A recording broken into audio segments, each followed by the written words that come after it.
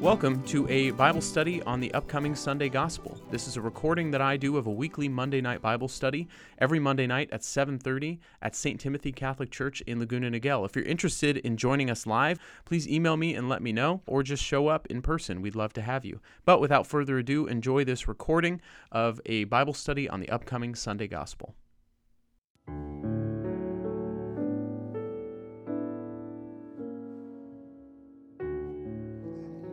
In the name of the Father, and of the Son, and of the Holy Spirit. Amen.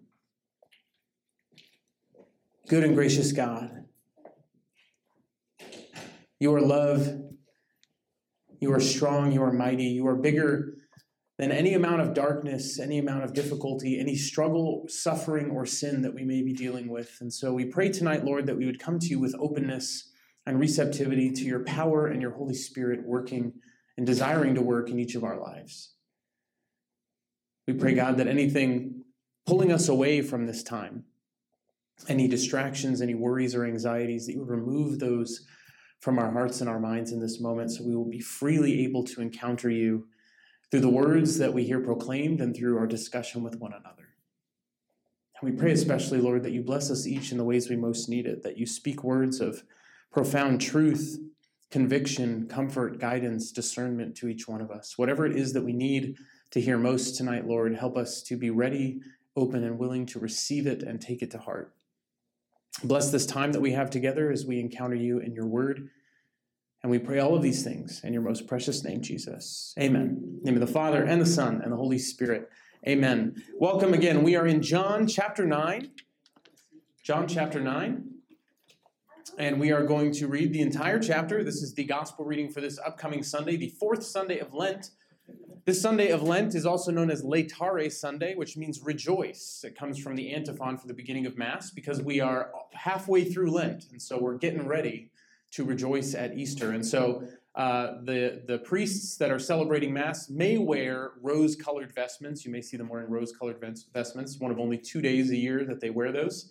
Sometimes they elect to just continue wearing purple, but that is why, because we have this special Sunday of rejoicing because we are getting over the hurdle of the halfway mark of Lent and working our way toward Easter. So this gospel, another long gospel like last week's Gospel of the Woman at the Well, because this Sunday is also the second scrutiny for those people who are unbaptized, who are seeking to enter the Catholic faith and to receive the sacraments. And so these particular gospel readings are accompanied by powerful prayers of the community on their behalf and powerful prayers from the priest of exorcism over them to prepare them to receive the sacraments. And so each of these long gospels have profound spiritual symbolism for those particularly journeying to convert to the Catholic faith. And so that's why we are reading this this evening and why we hear it proclaimed on Sunday. So we're going to read this twice through. Yes, it is a long one. We will read it twice. First time through, I invite you to set the scene in your mind, act as though you've never heard this story before in your life. Okay, so Jesus is in Jerusalem. He is preaching during a pilgrimage feast known as the Feast of Booths, Feast of Tabernacles. In Hebrew, it's called Sukkot. And he encounters the man born blind on the last day of this festival, which also happens to be the Sabbath. So we'll pick up reading this encounter beginning in John chapter 9, first time through. As Jesus passed by, he saw a man blind from birth. His disciples asked him, "Rabbi, who sinned, this man or his parents, that he was born blind?" Jesus answered, "Neither he nor his parents sinned. It is so that the works of God might be made visible through him. We have to do the works of the one who sent me while it is day. Night is coming when no one can work. While I am in the world, I am the light of the world." When Jesus had said this, he spat on the ground and made clay with the saliva and smeared the clay on his eyes and said to him, "Go wash in the pool of Siloam," which means sent. So he went and washed and came back able to see. His neighbors and those who had seen him earlier as a beggar said, "Isn't this the one who used to sit and beg?" Some said, "It is," but others said, "No, he just looks like him." He said, "I am." So they said to him, So how were your eyes opened?" He replied, "The man called Jesus made clay and anointed my eyes and told me, 'Go to Siloam and wash.' So I went there and washed and was able to see. And they said to him, 'Where is he?' He said, 'I don't know.' They brought the one who was once blind to the Pharisees. Now Jesus had made clay and opened his eyes on a Sabbath. So then the Pharisees also asked him how he was able to see. He said to them, 'He put clay on my eyes and I washed, and now I can see.' So some of the Pharisees said, 'This man is not from God, because he does not keep the Sabbath.' But others said, 'How can a sinful man do such signs?' And there was a division among them. So they said to the blind man again, 'What do you have to say about him, since he opened your eyes?' He said, 'He is a prophet.' Now the Jews did not believe that he had been blind and gained his sight until they summoned the parents of the one who had gained his sight. They asked them, 'Is this your son, who you say was born blind? How does he now see?' His parents answered and said, 'We know that this is our son and that he was born blind. We do not know how he sees now, nor do we know who opened his eyes. Ask him, he's of age, he can speak for himself.' His parents said this because they were afraid of the Jews, for the Jews had already agreed that if anyone acknowledged him as the Messiah, he would be expelled from the synagogue. For this reason, his parents said, 'He is of age, question him.' So a second time they called the man who had been blind and said to him, 'Give God the praise. We know that this man is a sinner.' He replied, 'If he is a sinner, I do not know. One thing I do know is that I was blind and now I see.' So they said to him, 'What did he do to you? How did he open your eyes?' He answered them, I told you already, and you did not listen. Why do you want to hear it again? Do you want to become his disciples too?' They ridiculed him and said, 'You are that man's disciple. We are disciples of Moses. We know that God spoke to Moses, but we do not know where this one is from.' The man answered and said to them, 'That is what is so amazing, that you do not know where he is from, yet he opened my eyes. We know that God does not listen to sinners, but if one is devout and does his will, he listens to him. It is unheard of that anyone ever opened the eyes of a person born blind. If this man were not from God, he would not be able to do anything.' They answered and said to him, 'You were born totally in sin, and you are trying to teach us?'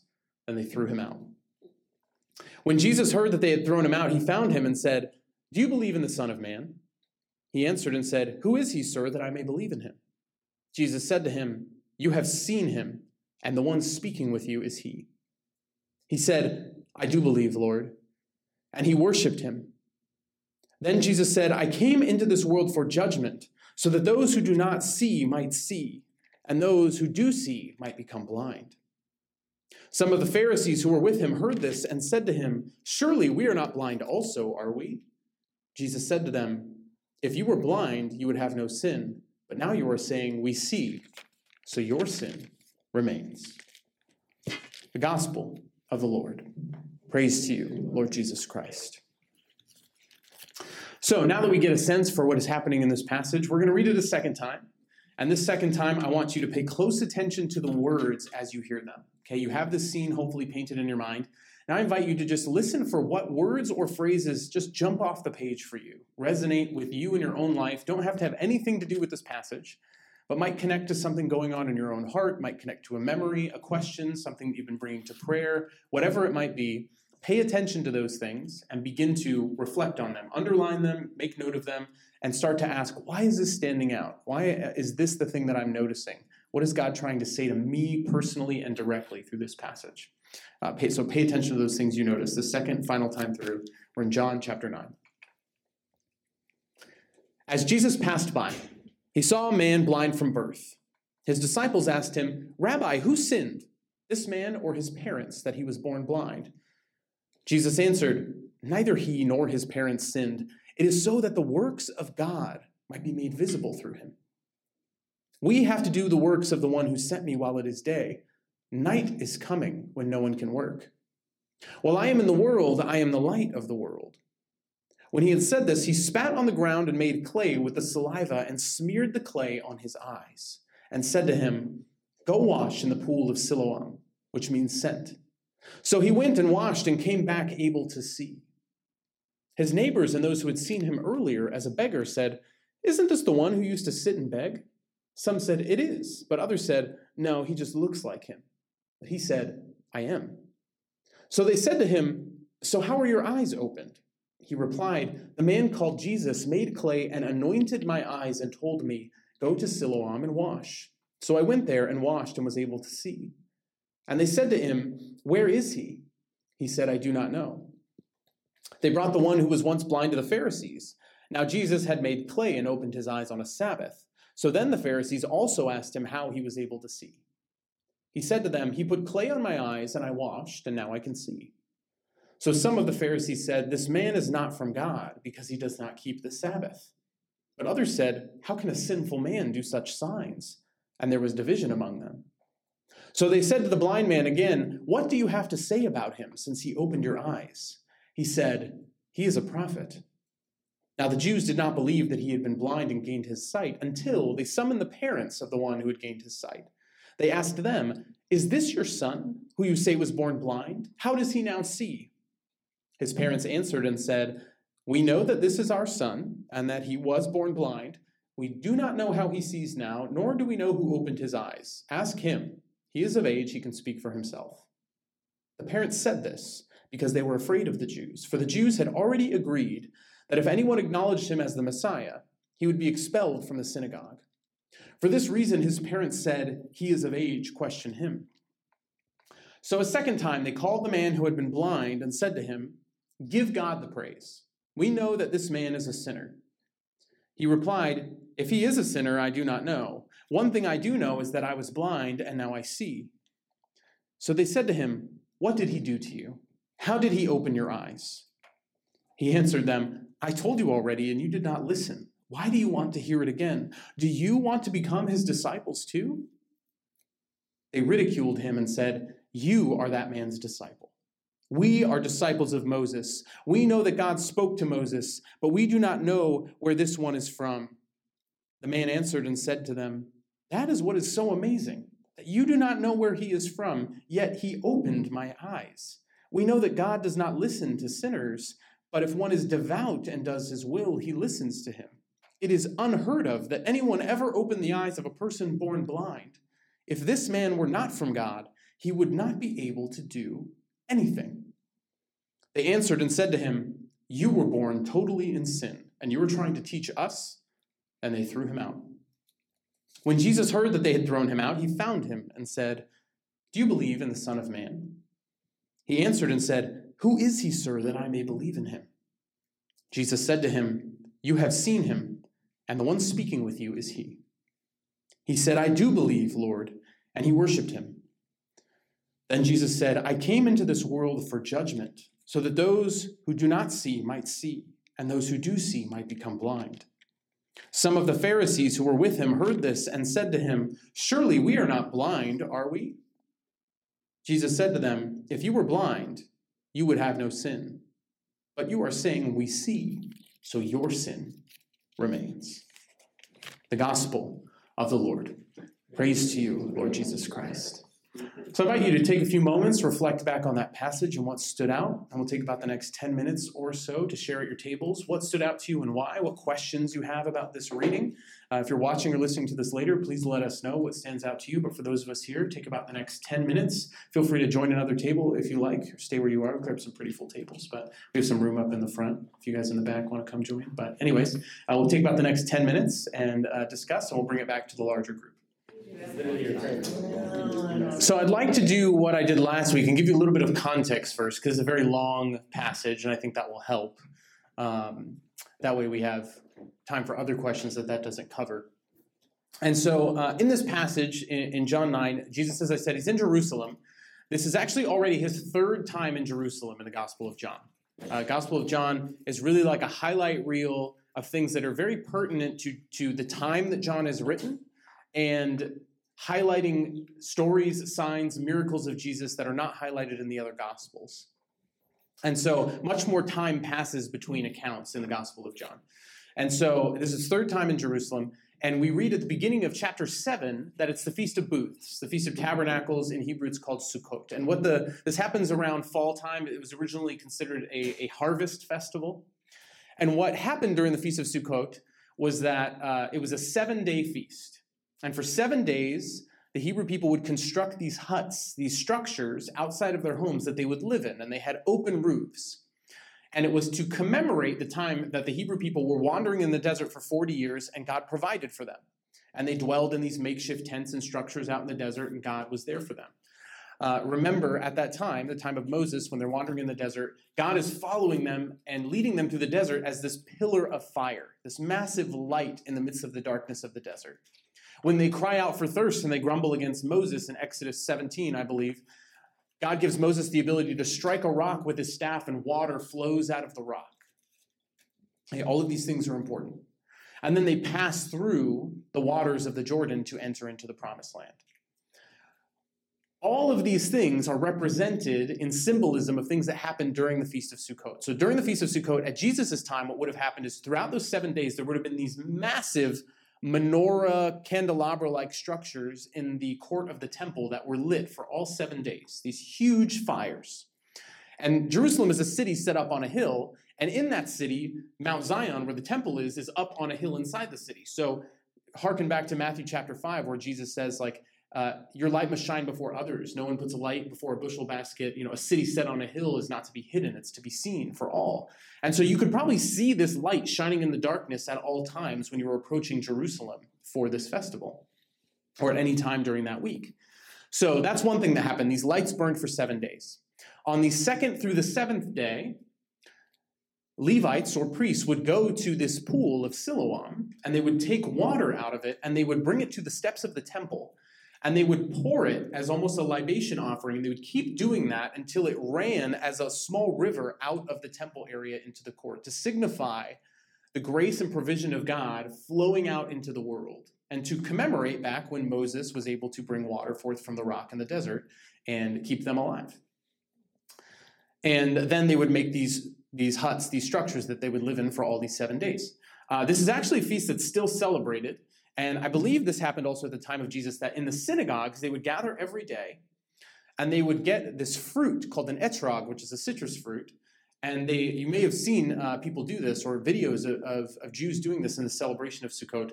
They would then take palm branches, and they would also hold myrtle and willow, and they would kind of dance and chant around the synagogue in a circle, and they would do that once.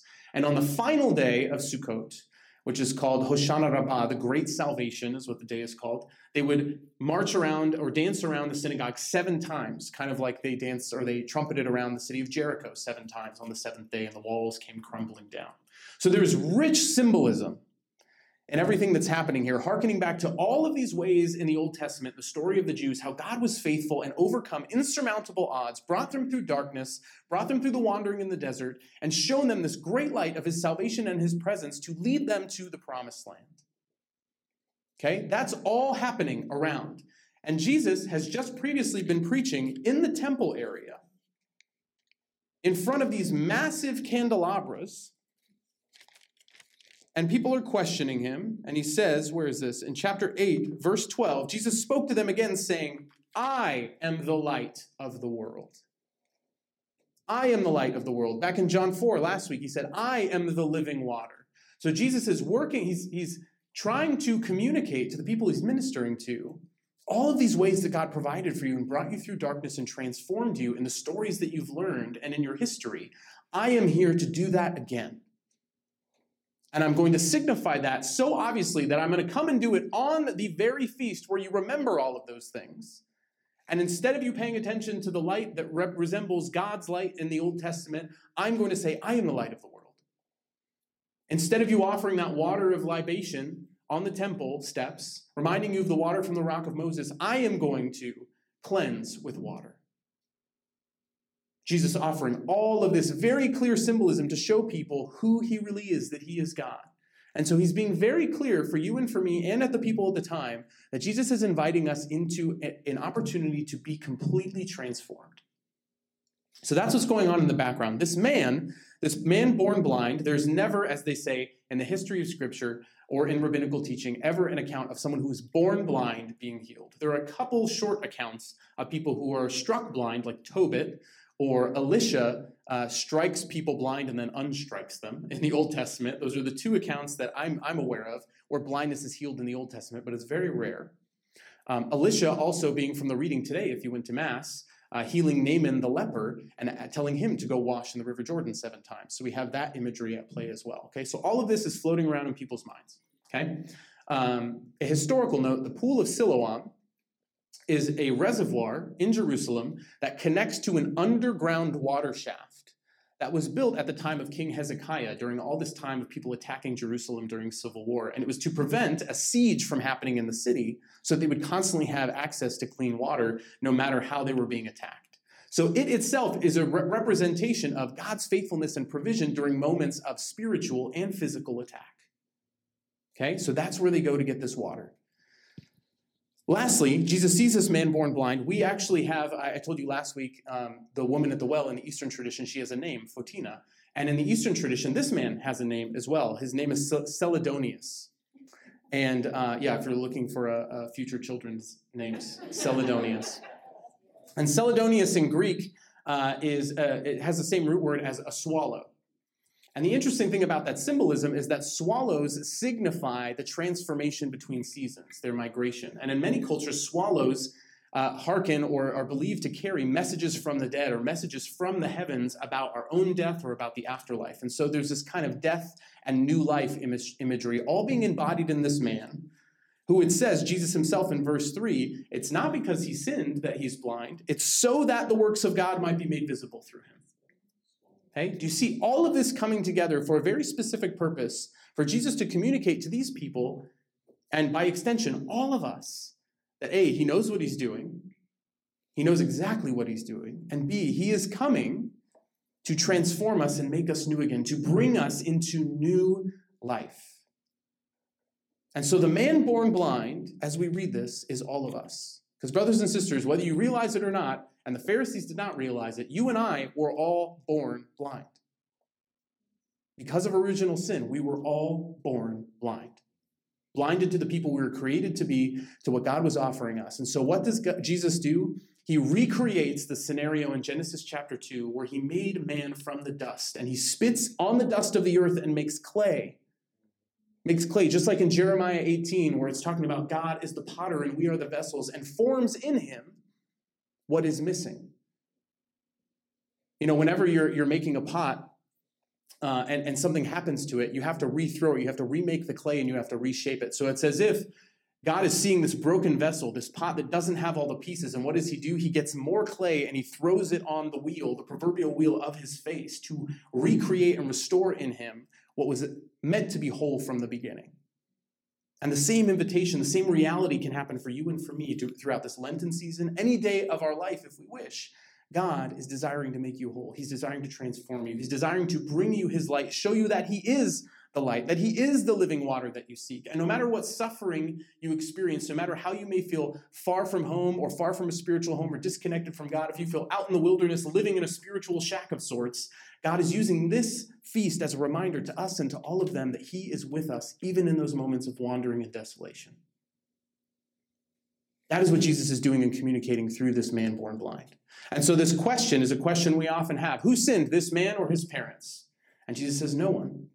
And we often have this mistaken ideology. It's called the health and wealth or the prosperity gospel. It's very, very popular in American Protestantism, and we've absorbed some of it accidentally, that we believe that if we follow God and we do the things that a faithful person is expected to do, then everything in our life will be good and prosperous. And that is never promised in Scripture. Never. The prosperity and the abundance will come, but it's never promised that it will happen in this life. Ever. It is promised that it will happen in eternal life, but it's never promised that our life on this earth will be easy as a result. In fact, Jesus almost always says the exact opposite. In this world you will have trouble. I tell you this so you will have peace. They will hate you and persecute you because of me, but take courage, I have conquered the world.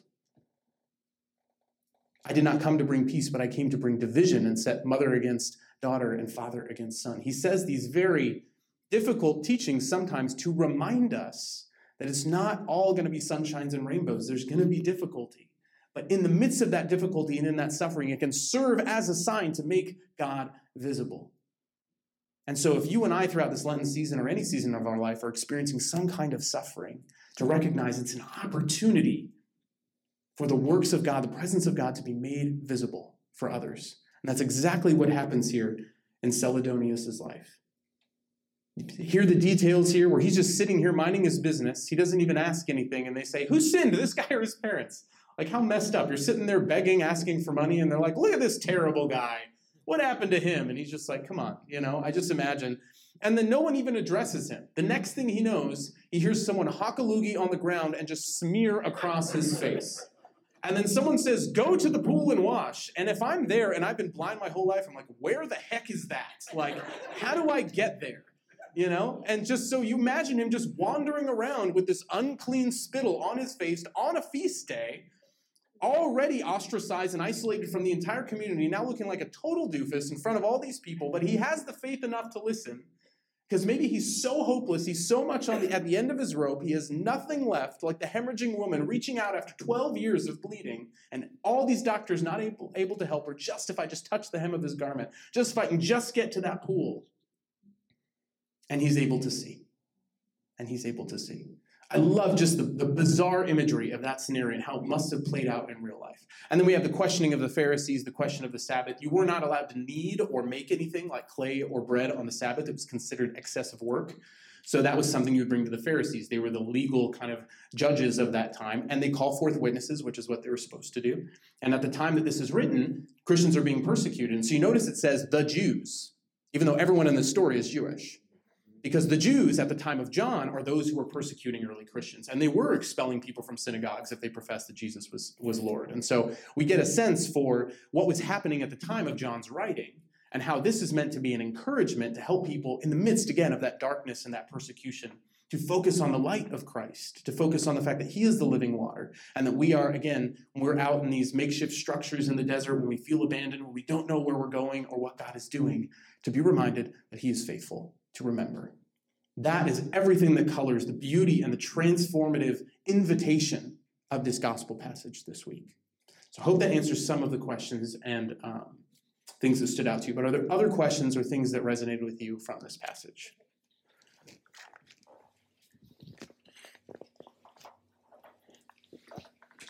Chris? So when he says about the light in the day, like it's like I'm at work and it's going to be night soon. Yes. What does it mean by that? So there's multiple ways you could interpret that. It could be that the day was physically ending, but interpreting that spiritually, meaning like the works that we're able to do before darkness comes, before the end of all things happens, is coming. Or the opportunity to be part of this mission to build the kingdom of God. Like Jesus' final moments are coming sooner and sooner and sooner.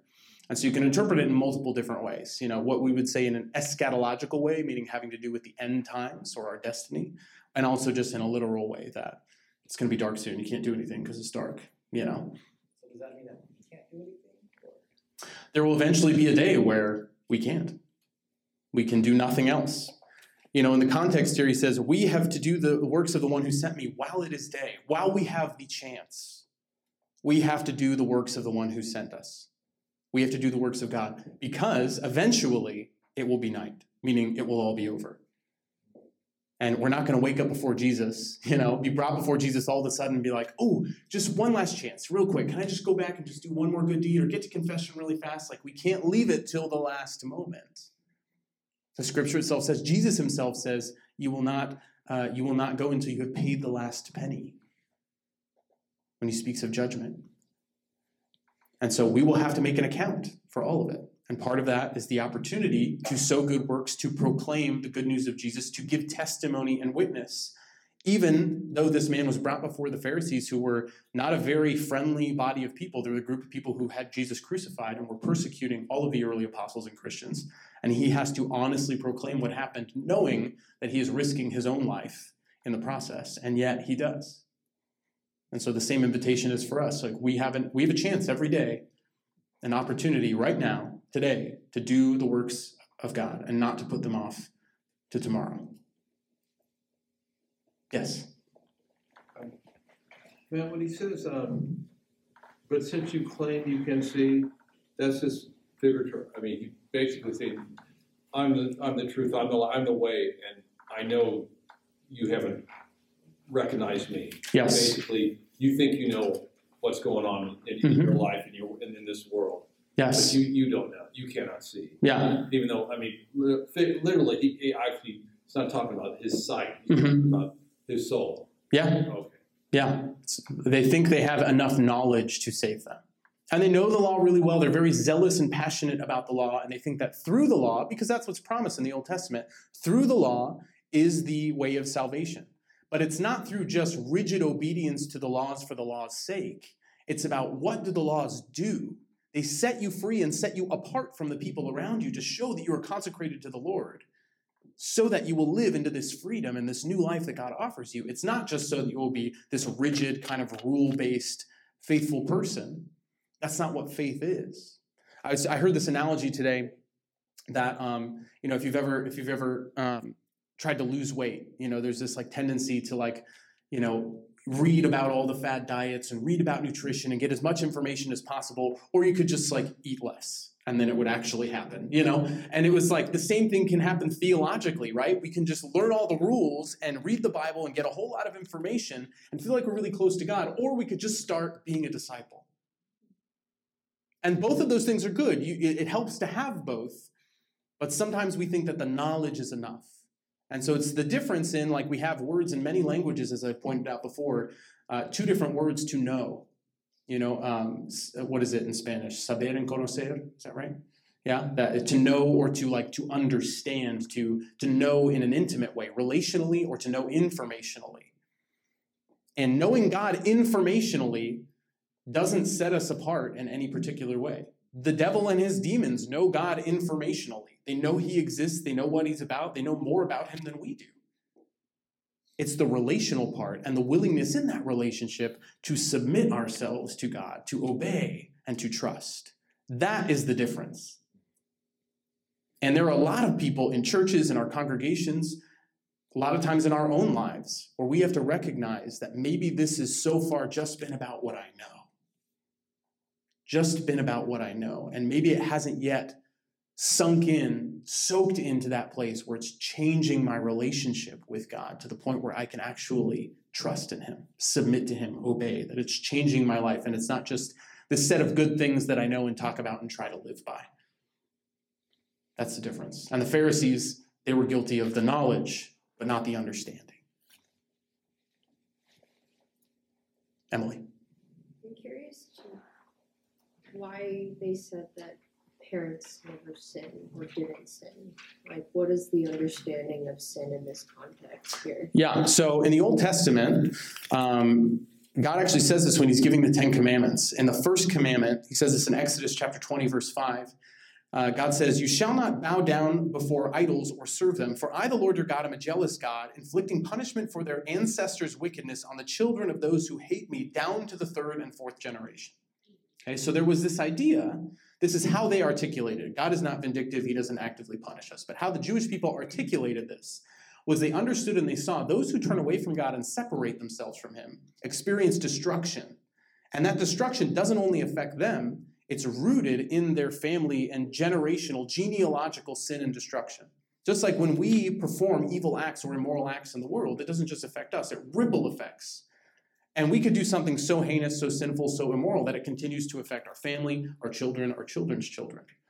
And so that was a big understanding for the Jewish people. But they also had in Ezekiel chapter 18, this was now the Lord is speaking about and to just the people of Israel. Not now the people who go away from God, but the people of Israel.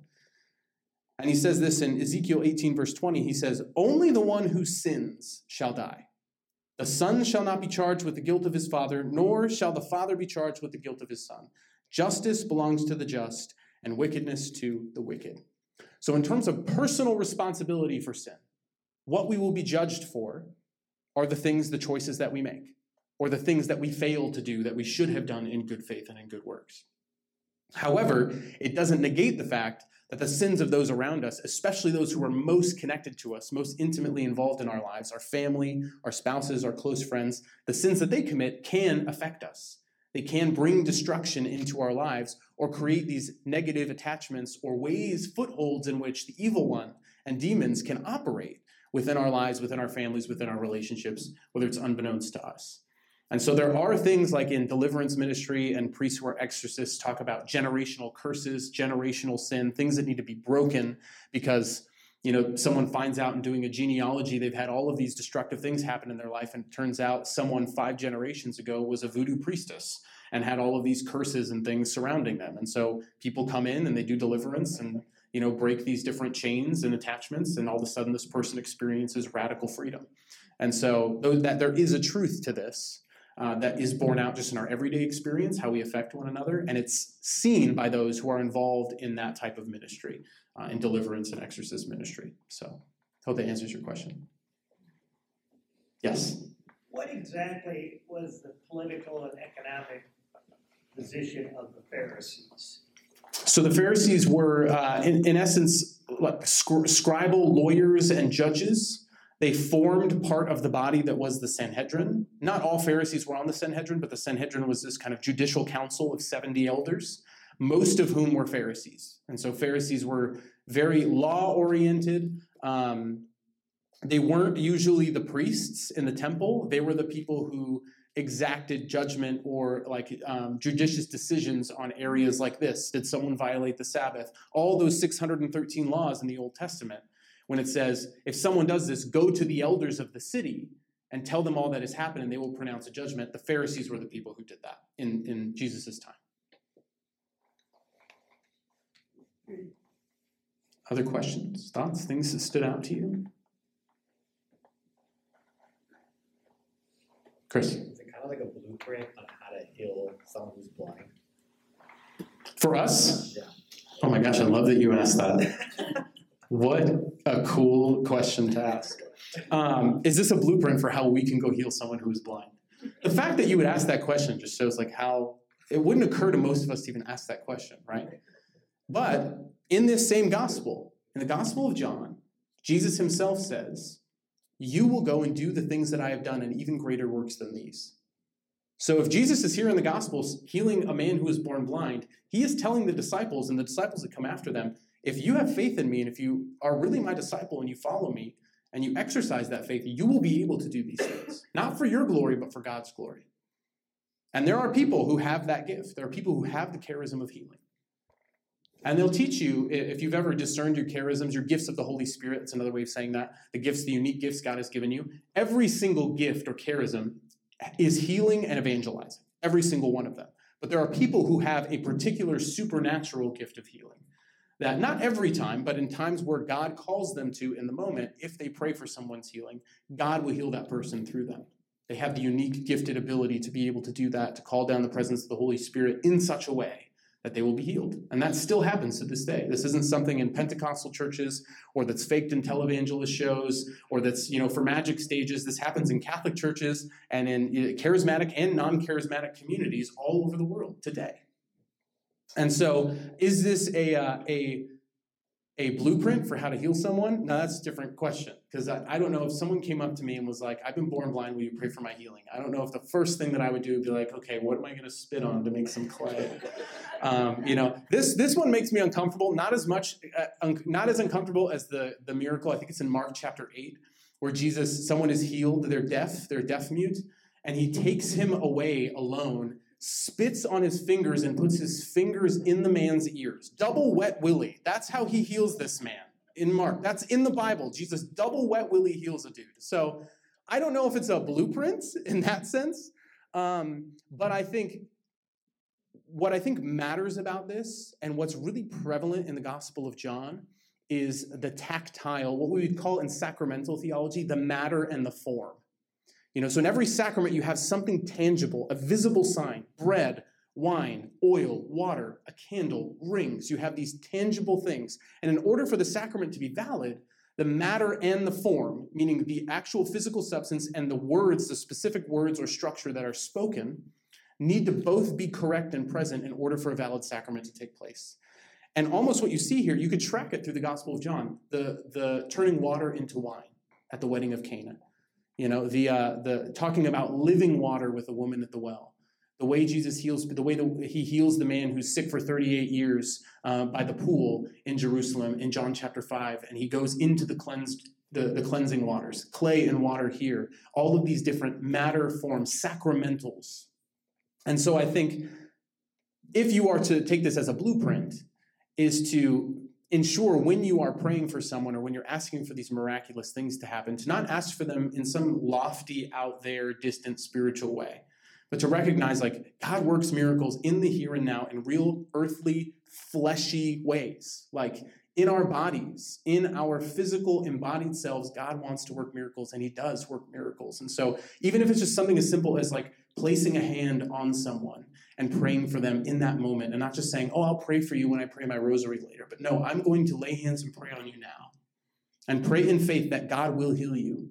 Because every time I pray for someone's healing, I tell them God will heal you. It's just a matter of time. I stole that from The Chosen when Jesus is talking to little James. God will heal you. It's just a matter of time. And it's true.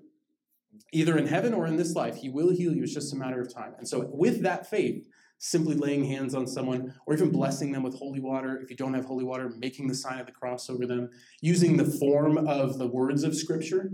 I do this with my kids every night, the Aaronic priestly blessing from the book of Numbers. May the Lord bless you and keep you. May the Lord let his face shine upon you and be gracious to you. May the Lord look upon you with kindness and grant you his peace. You know, using scriptural words, those beautiful formulaic things that were offered in Scripture, can be a very good blueprint to be able to pray for healing and deliverance and really powerful things to happen in other people's lives.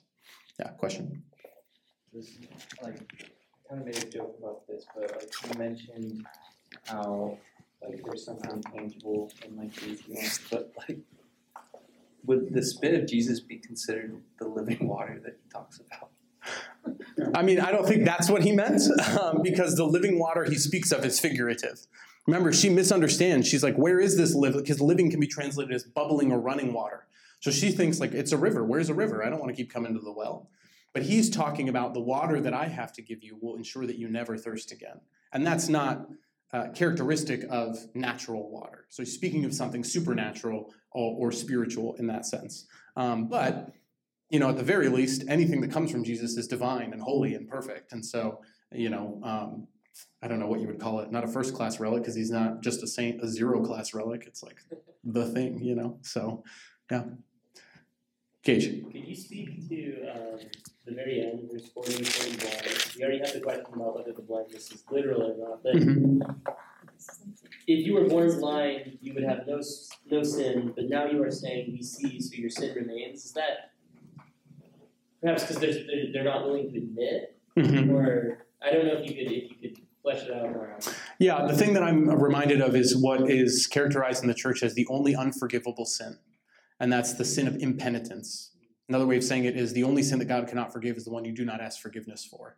And in the stubbornness of the Pharisees' legalistic tendencies and focus, they're not willing to admit that they might be wrong, or there might be more to this man, or he might be the one who's promised, because that would then involve them coming off of their high horses of being in the positions of power and authority and subjugating themselves to this man who looks like a traveling poor lunatic in their mind. And so I think that's why Thomas Aquinas and many other saints have noted that pride is the chief of all sins.